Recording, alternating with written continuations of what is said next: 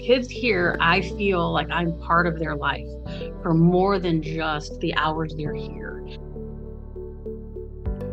Welcome to our podcast, Teaching and Leading with Dr. Amy and Dr. Joy. I am Dr. Amy Viaclia, Director of Educator Preparation. And I am Dr. Joy Patterson, Chief Diversity Officer. Our podcast addresses issues through the lens of diversity, equity, and inclusion, along with solutions for us to grow as educators. So join us on our journey to become better teachers and leaders. So let's get into it. Hello, Dr. Joy. Hello, Dr. Amy. How are you? I don't even know what to say. How exciting is it that we are having a conversation about small school districts? We haven't really talked about small school districts before. No, we haven't. I actually came from a small university similar to small districts. And just because it's a small district doesn't mean that it doesn't have the volume. And when I say volume, I can't tell you how many hats I wore, so that was one of the benefits of being at a small institution. I don't know if that's a benefit, but you get to explore a lot, but you wear a lot of hats at a small institution, but you really become family. And I think for a lot of educators, many of them, we know this, they're small, they're afraid to go to a small district. Those are not the districts that get a lot of attention. But I think that there is some misconceptions about going to a small district, and it can be so rewarding and so family oriented when you're part of a small institution. Well, I just want to say a word or two about the small school. We were talking to the superintendent, and I'm really going to introduce the superintendent in just a moment. But when we were having the conversation, planning this podcast episode, she was wondering, okay, now who is going to be available to join her? What other teachers can she bring in to this conversation with us? See, that's a difference. See what I'm saying? It's a family. And she said, well, I believe second grade takes lunch at 12:30, so-and-so can join us. What superintendent knows when the second graders go to lunch? Yes, and all the teachers' names. Exactly. How great was that? So I just had to say that before I introduced this superintendent. We're going to be talking to Dr. Nicole Terrell-Smith, who is the superintendent of Pembroke Township. She was born and raised in Chicago and has been a Kankakee County resident for 17 years, receiving her bachelor's and master's degrees with a Chief School Business Officials endorsement from Governor State University. She went on to pursue a doctorate in educational leadership from the University of St. Francis in Joliet. Dr. Smith has been in school administration since 2008, serving as the Human Resource Manager, Assistant Business Manager in a special education cooperative, and eventually Director of Business Services in Hazel Crest School District 152.5, where Dr. Smith was mentored by Superintendent Dr. Sheila Harrison Williams and was eventually promoted to Assistant Superintendent of Schools within the district. Dr. Smith was Assistant Superintendent of the Kankakee School District 111 team before being recruited by Pembroke Community Consolidated School District 259 to become superintendent. And Dr. Smith's goal is to assist in rebuilding the vision and hope of Pembroke Township. I want to also introduce Chiquita Thompson, her first year with the school district as a special education resource teacher. So Ms. Chiquita Thompson is a special education teacher and learning behavior specialist. She has dedicated her life to over 25 years of educating students. She began her career as a child care provider and tutor for 16 years.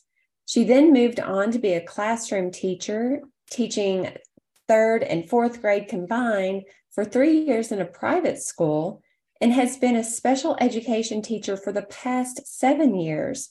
And this, as I said, is her first year with Pembroke Community Consolidated School District.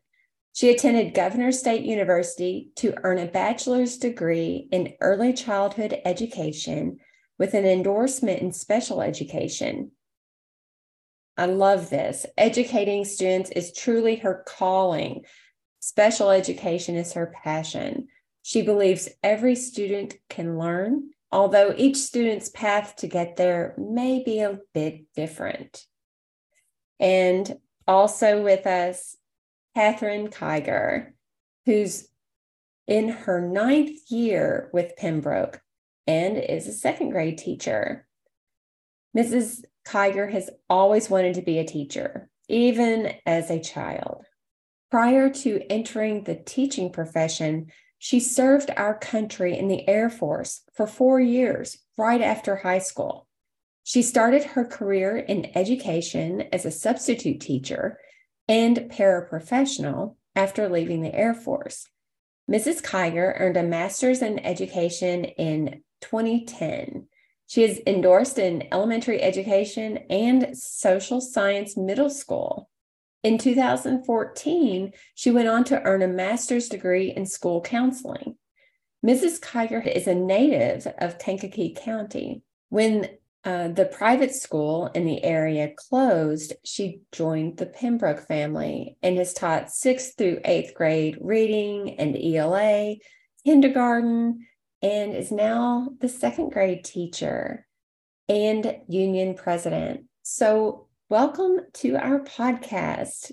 Good morning. Good morning. Thank you. Good morning or good afternoon. How are you? Good afternoon. Good morning. And welcome, Ms. Kiger. We're so happy that you could join us. Before you came on, Dr. Amy and I, we were talking about working at small institutions. Before I came to Governor State University, I was at a small private college. And just because it's a small university, a small institution, it doesn't mean that you don't work hard. I think you work harder because you wear so many hats. But we were also talking about the family aspect of it and like you're really in it together. Because when we were talking to your superintendent, I mean, she knows your name. You know, how many superintendents would know faculty and staff name, know the lunch hour? Oh yeah, at this time, you know, they should be on break or whatever. So just amazing.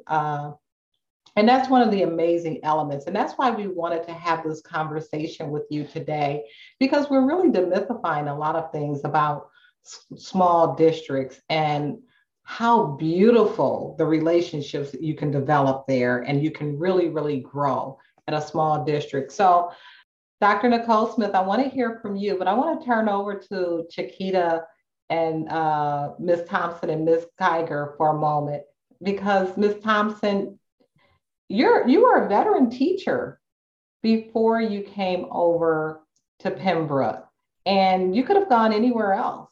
So I am interested in why you came to a district like Pembroke. And Ms. Kiger, first I want to thank you for your service. Thank you. And with all of your accomplishments, you could have gone to many places, and yet you two find yourself at Pembroke. Can you talk about what it means for you to be at Pembroke?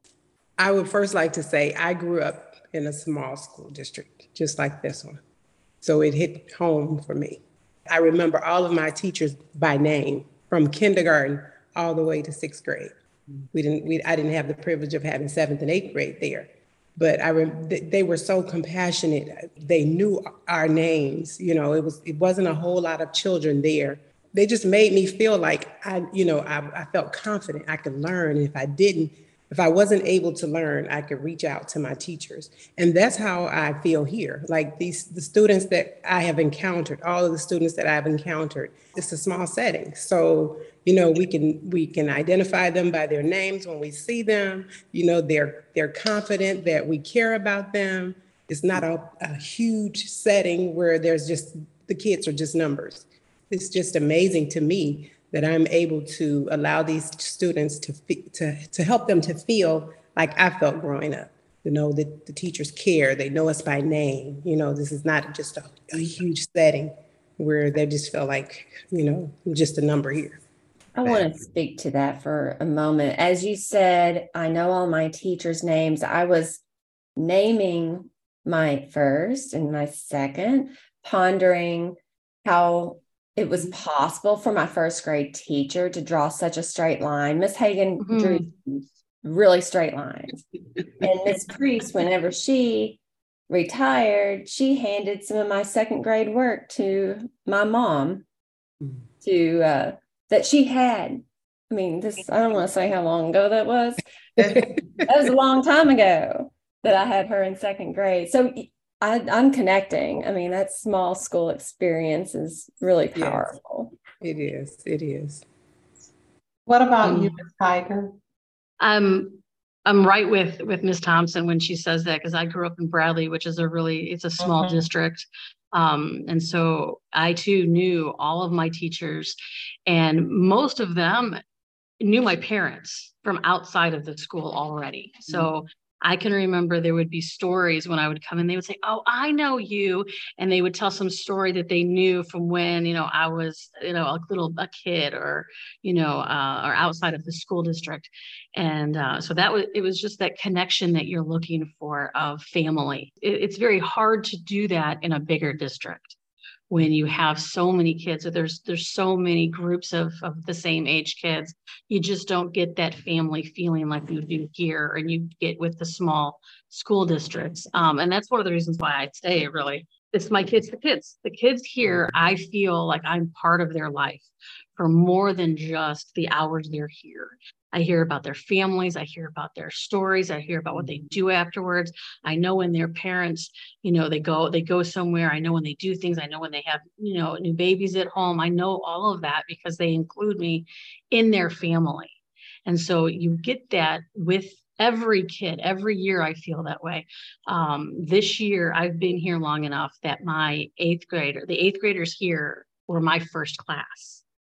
And so they still come and they still show me their report cards, and they still are in the hall, and they still say hi, and they still say, "Can I come back to your room?" And they, and they look for that connection with you even years later, because they're still their family. They're still my kids. I tell them that all the time.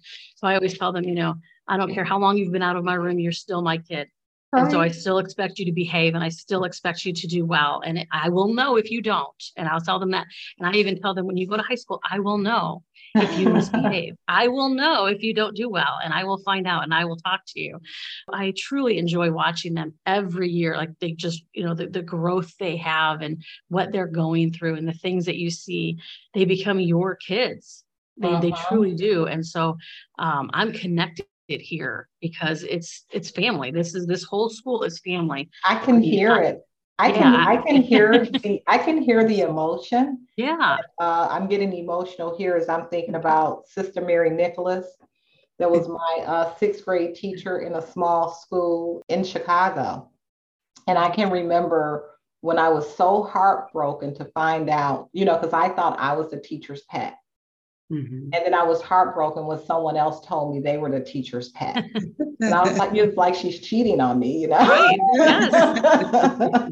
Yes. But it's amazing you develop those relationships, and they continue to respect you all these years. And I'm sure there's some teachers and administrators from larger districts listening to this, and they're saying, because that respect continues, and we don't always see that in larger schools. Yes. Dr. Nicole, you came from the industry, so you bring all of that experience with you. Tell us about your journey to becoming an educator, and then finding yourself after, you've been in some big places, and finding yourself in Pembroke.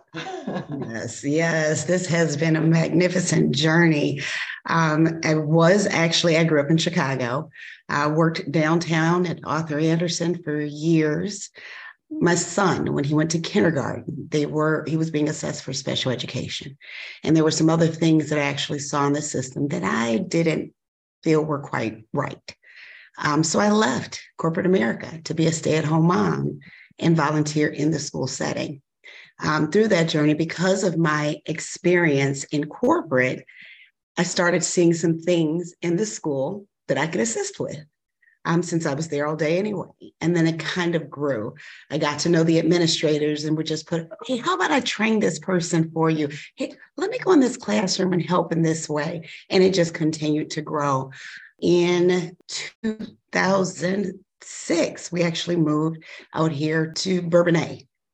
Now, my husband is a native of Pembroke, and his family actually still lives here. He would jokingly say, one day you're going to be superintendent out there. And I'm thinking, I'm a corporate woman. No, I'm going back to corporate. However, my path continued to get shifted to education in some way. And when I finally embraced the true passion that I had for children in general, then it just took off from there.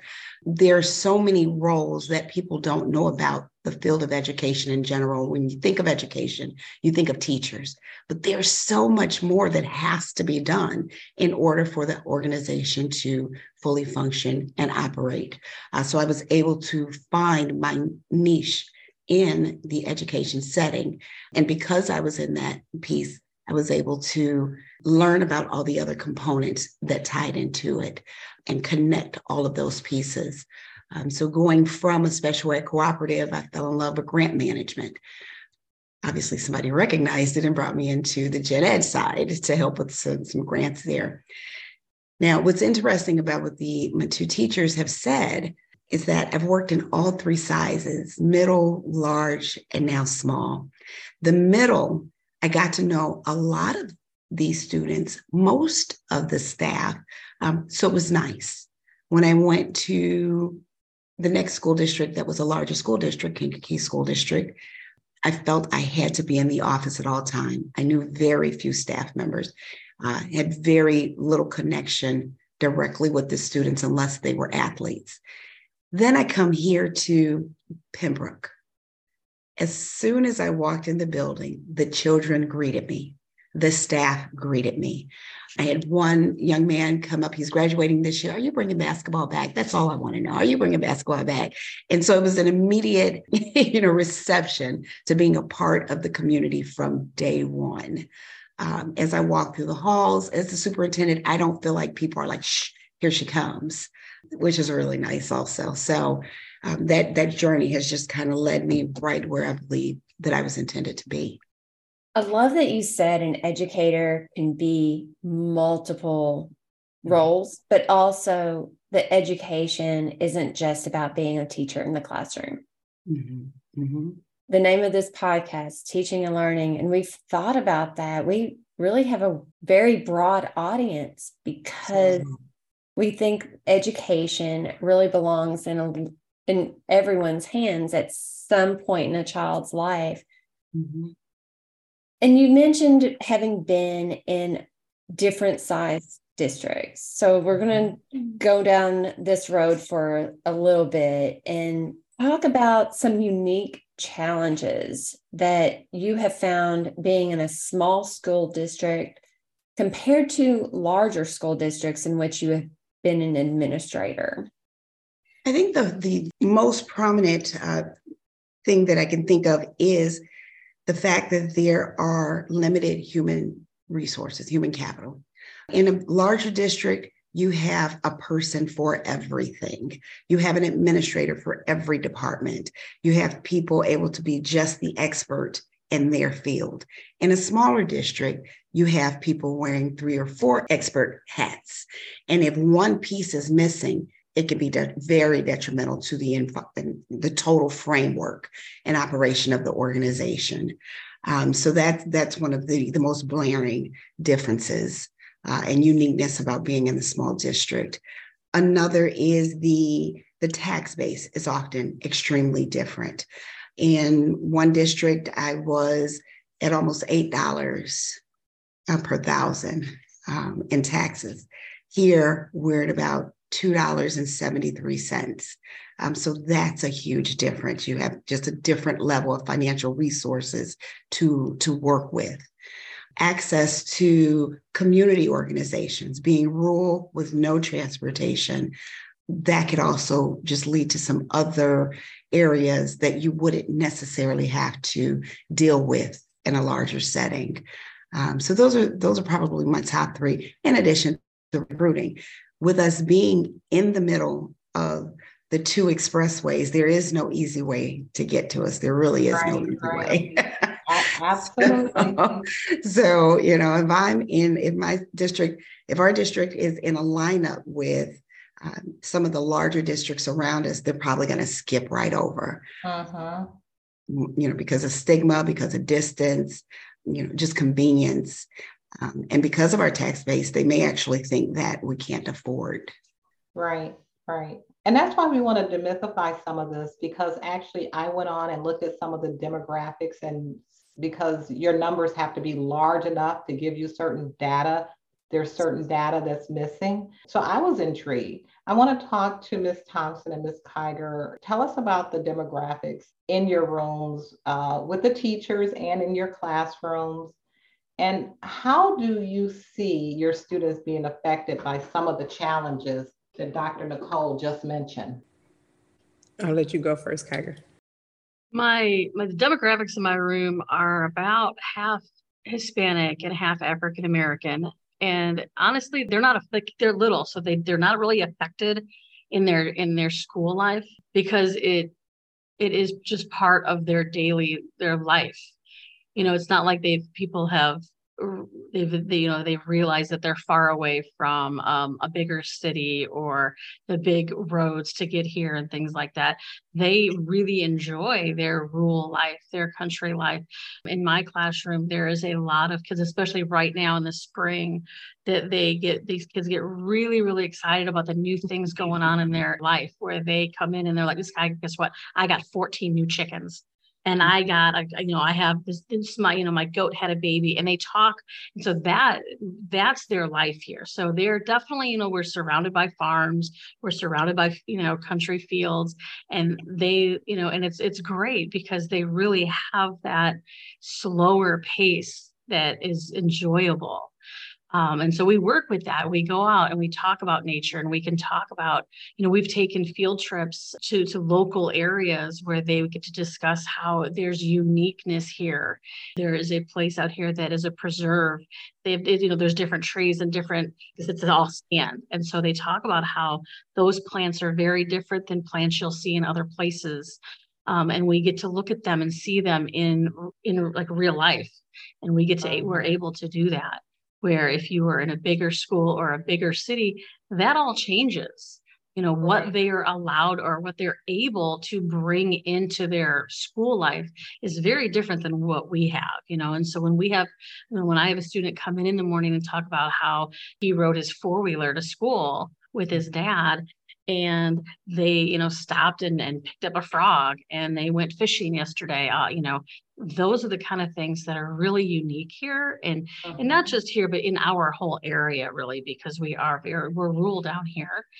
And so some of those bigger schools and some of those bigger city schools settings can't do any of that. I don't feel like it really affects them negatively. Right. So they're not disturbed by the politics. So, some of the things that Dr. Nicole said that comes with being with a small district and being missed on so many different levels. What I hear is that the love and the attention and the quality that they get makes up for all of that. And they don't seem to be affected by those things. I know, Dr. Nicole, you're affected every day. Yeah. We make sure that we don't bring that into the classroom. They're shielded from that. I love that. Ms. Thompson, did you want to add anything? I just want to say I'm a special education resource teacher. So my caseload is about 10. And 3/4 of my caseload is African-American students. And then I have a Hispanic student as well. I'm entertained. I am fascinated by the stories that they tell me about their farm life. Like this, I'm like, wow, it's exciting to me. Even my drive here. Yeah, even my drive here, I'm like, wow. Just looking at the farmland and how I wish when I grew up, that I was exposed to things like that, just seeing that it just amazes me. And so I feel like, hey, I've learned a lot, working here with the students, so. You're not, you're not a country teacher that you've had to stop on the road for the turkey to cross the road. Right. So truly, we've all had to stop and watch him just, okay, it's his turn. Yes, just the other day, Kiger and I, we ride share sometimes. And on our way home, there was a peacock in the road. So I'm like, what? Where did this come from? So I was excited to see that. Wonderful. In addition to these opportunities, like being able to bring their home life, the farms and the natural resources into the classroom, could you say more about any other opportunities that are afforded you by being in a small district? I'm thinking about things like collaboration or cross grade or cross content types of field trips or opportunities or projects. When we plan field trips, it's usually for me, because I'm second grade, it's usually pre-K through second grade. So we get to go, we're lucky enough to go with all of us. And so there are some things where we'll try to do together. Like tomorrow, so in my classroom, we've done a unit on butterflies. So they've all come out, they're all ready to be released. Kindergarten, first and second grade will all go out tomorrow morning and we'll release the butterflies together. And then each classroom will do a little, either a little storybook or a little life of a butterfly kind of thing in their classroom and things like that. So we are able to include the other grades and our other teachers in what we do and things like that, where, it might not be, might not be able to do it with different grades. If we were a much larger, if we had 3 or 4 for second grades, we wouldn't really have the capacity to bring other grades in with us. When I was a kindergarten teacher, I would do things, and now next year I will have that group again. And so I already have those kids asking me like, are we going to do this? I see that you did this with your class. Are you going to do that with me? So if there's anything new that I do this year and they're sort of included, they're like, well, when we do this next year. And so they're definitely looking forward to things that they see that they do. But they will also tell me, you didn't do this with us yet. Are you going to do this with us? And so they have great memories of like the things they want to do. And they have no problem telling me that I still have to do it with them, even though they watch the butterflies. Next year, we still have to grow them. The other thing I think is kind of awesome. We had a couple of board members. Well, all of our board members grew up out here and were raised on the farms in some way. And so we have partnerships with some of the local farmers for different things. When they were talking about the nature preserve out here, there's an area called Black Oak Center that does have some indigenous trees and insects, which is amazing because they're nowhere in the rest of the United States of America. I think they said they have 150 unique insects that live in that area. So these are partnerships that are easy to take the children to and free of charge. And it's right here in their backyard. We've also been able to forge relationships with the USDA, who is supporting our greenhouse. The mayor, frequent visitor of the district, again, because we're small. So he can even sometimes kind of assist in a partnership type way with getting us resources and access to additional either funds or, whatever it is that he took me on a tour when I first started around all of Pembroke Township and gave me the history, which was pretty exciting, actually. Everybody should do it. I thought it was amazing. The very rich history. So yeah, our kids have a unique angle here.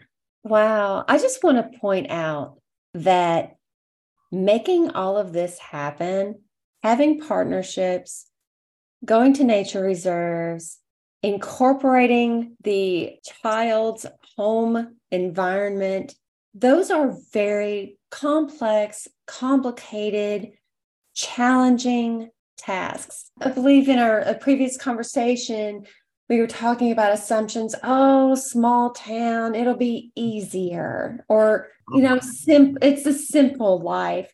What you're all talking about with this cross-grade collaboration and making things fit and going with the life cycle of a butterfly and having collaborations with farms in the local area, those take time.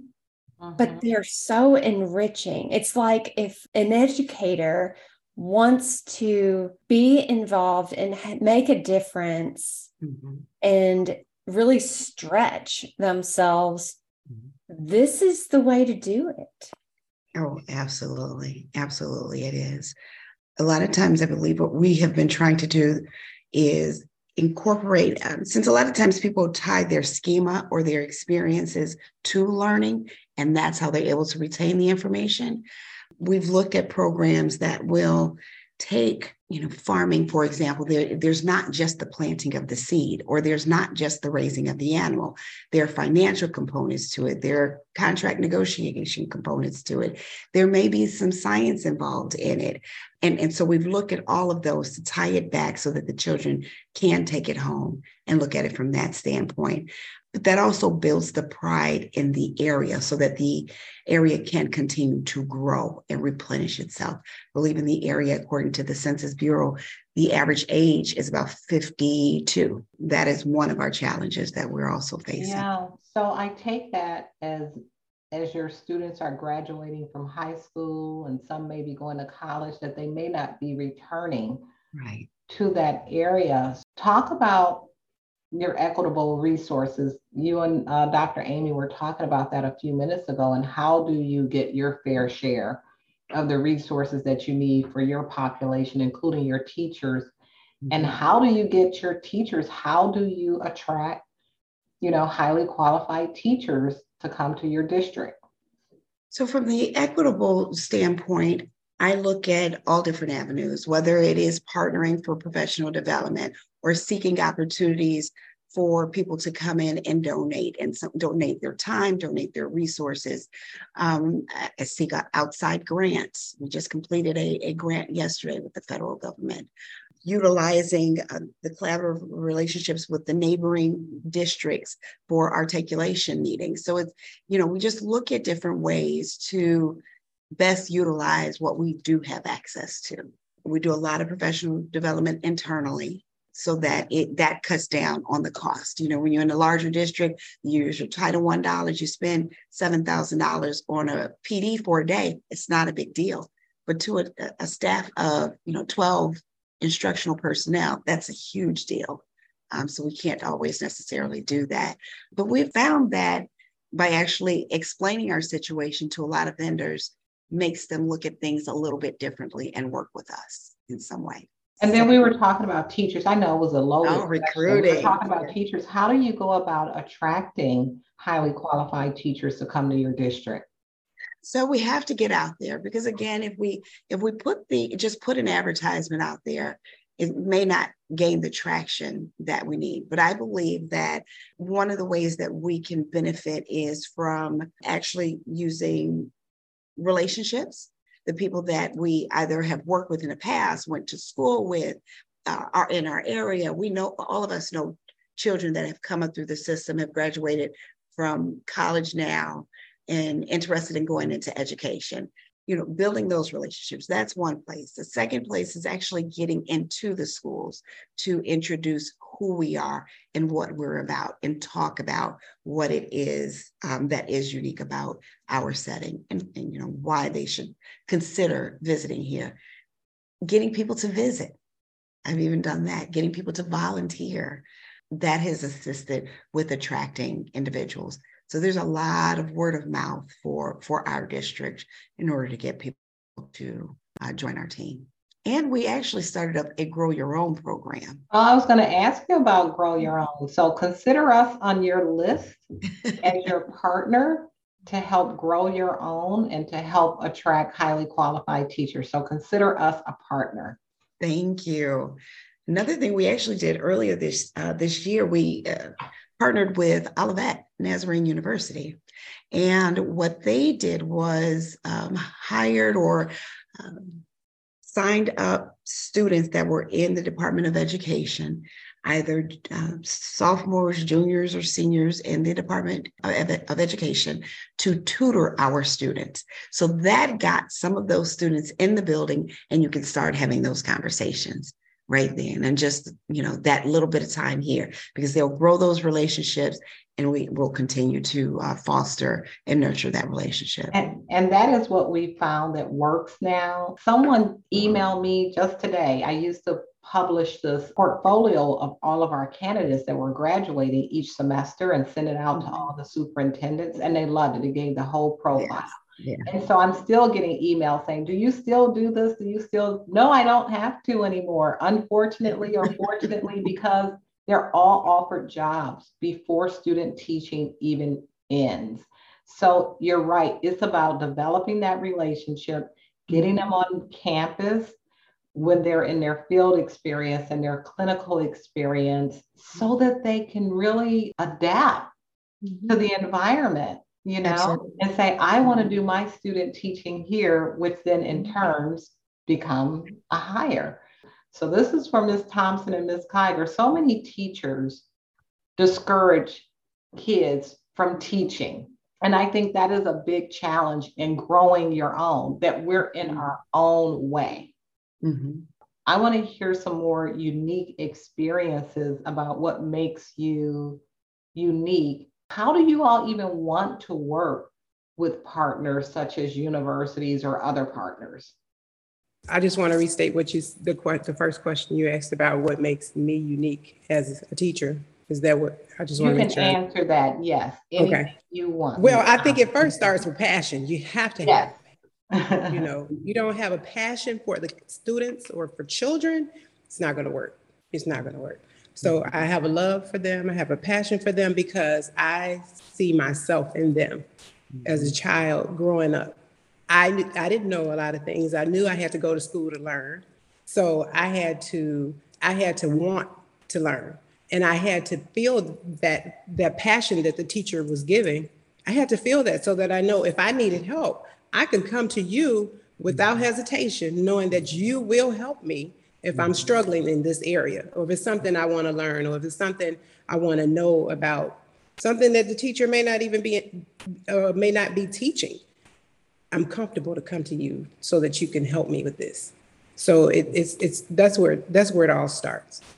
We're going to have to do a whole segment with you on readiness to learn, because that is the key to learning, just being ready to learn. The other stuff can come later, developing the skills, but being ready to learn.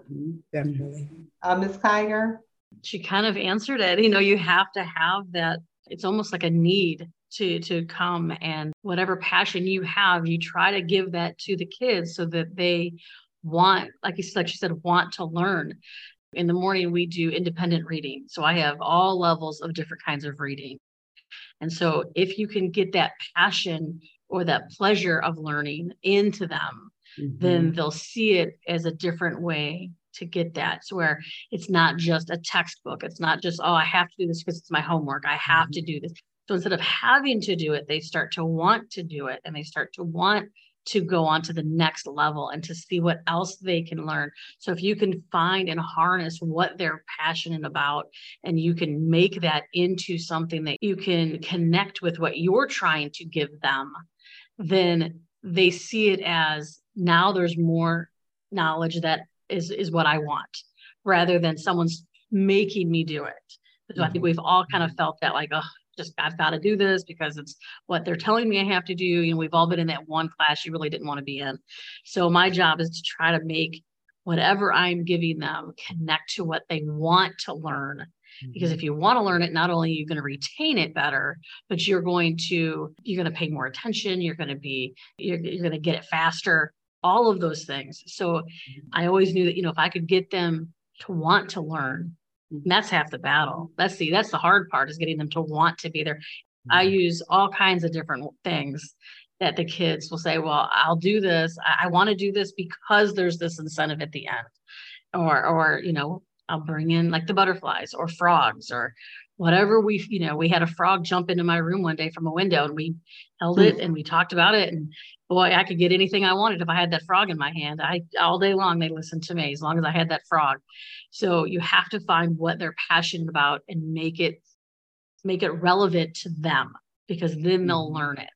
Because you might get more than just teachers. You might get some more students. You might get some more families that move. Yeah, absolutely. Hopefully. Right. Absolutely. If I can just say something else to what Ms. Kiger just said.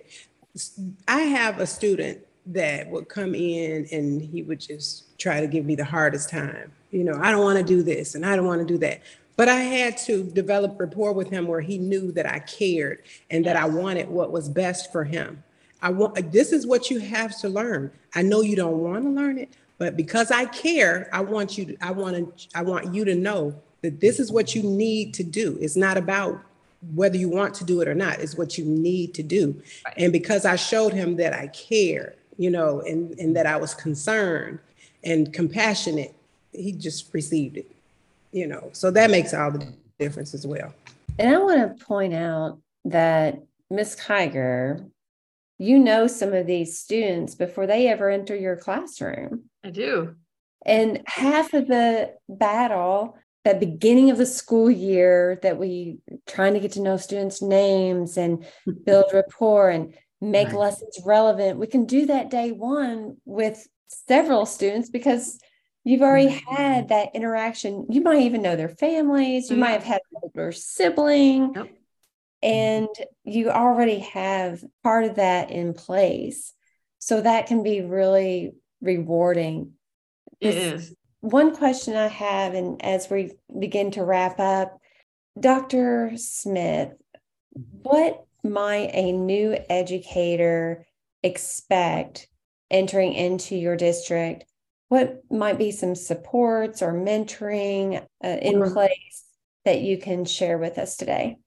We are building a new mindset in the district. And so we are definitely looking to mentor and support all staff and really checking in. I try to check in with staff on a regular. I walk through the halls just to see how they're doing. We're starting to support the development of lesson plans. We're starting to support by doing walkthroughs, not for evaluatory purposes, but just to help facilitate teaching strategies or develop teaching strategies. We are going to rebuild our PLCs by grade bands because we only have one classroom per grade level. So we're going back to those grade bands. So a new teacher coming in should feel supported. Even without all of that, the staff, they bond together. They truly are a family and support one another. The principals are in there. I have a director of curriculum and instruction consultant who is very hands-on in providing mentoring. And then I'm going to partner them with one of these experts that are already internal, that know the systems and know what the expectations are to kind of help bring them aboard. So they can definitely feel supported here. I am excited to be a part of this conversation. I want to move. Is there a place close, in that community that might be for sale? You can come bunking permanently. Sounds lovely. And then, like I said, this is a nice place to truly visit. And when I, even though my husband was from out here, when we'd come visit, I was only on this main road. I never knew any of the other areas. And it was like, don't stop at that gas station. And I was like, okay, I don't know why I'm not stopping, but I'm still not stopping. But now I'm hearing something completely different. Like I have a completely different mindset about the environment. That's one of the other challenges that we've had, is that this area has a negative stigma upon it. So we have been partnering with the county sheriffs, working on our PR, working with our local representatives, working with our families and our teachers about the messages that we send out there. We've rebuilt our Facebook or social media presence just to get out there that, hey, we're here and we're growing and we're doing some things and you need to get on this train, trust me. That's good. I like that, about the mindset and changing the mindset. So it sounds like all we have to do is get them there. That's it. They will stay, like Ms. Thomas and Ms. Kiger. I think they are there to stay. So all we need to do is get them there. So we're happy to join you in partnership to help you grow your highly qualified teachers, help you grow retention. So you reach out to us anytime you need something. I absolutely will. I think we've bugged you a couple times this year so far. And we're looking forward to a visit. So please I'm send so us excited. an invite. Absolutely. Absolutely. We actually did our State of the District address last night, and it was very well received by the community. And for the first time, we did Facebook Live.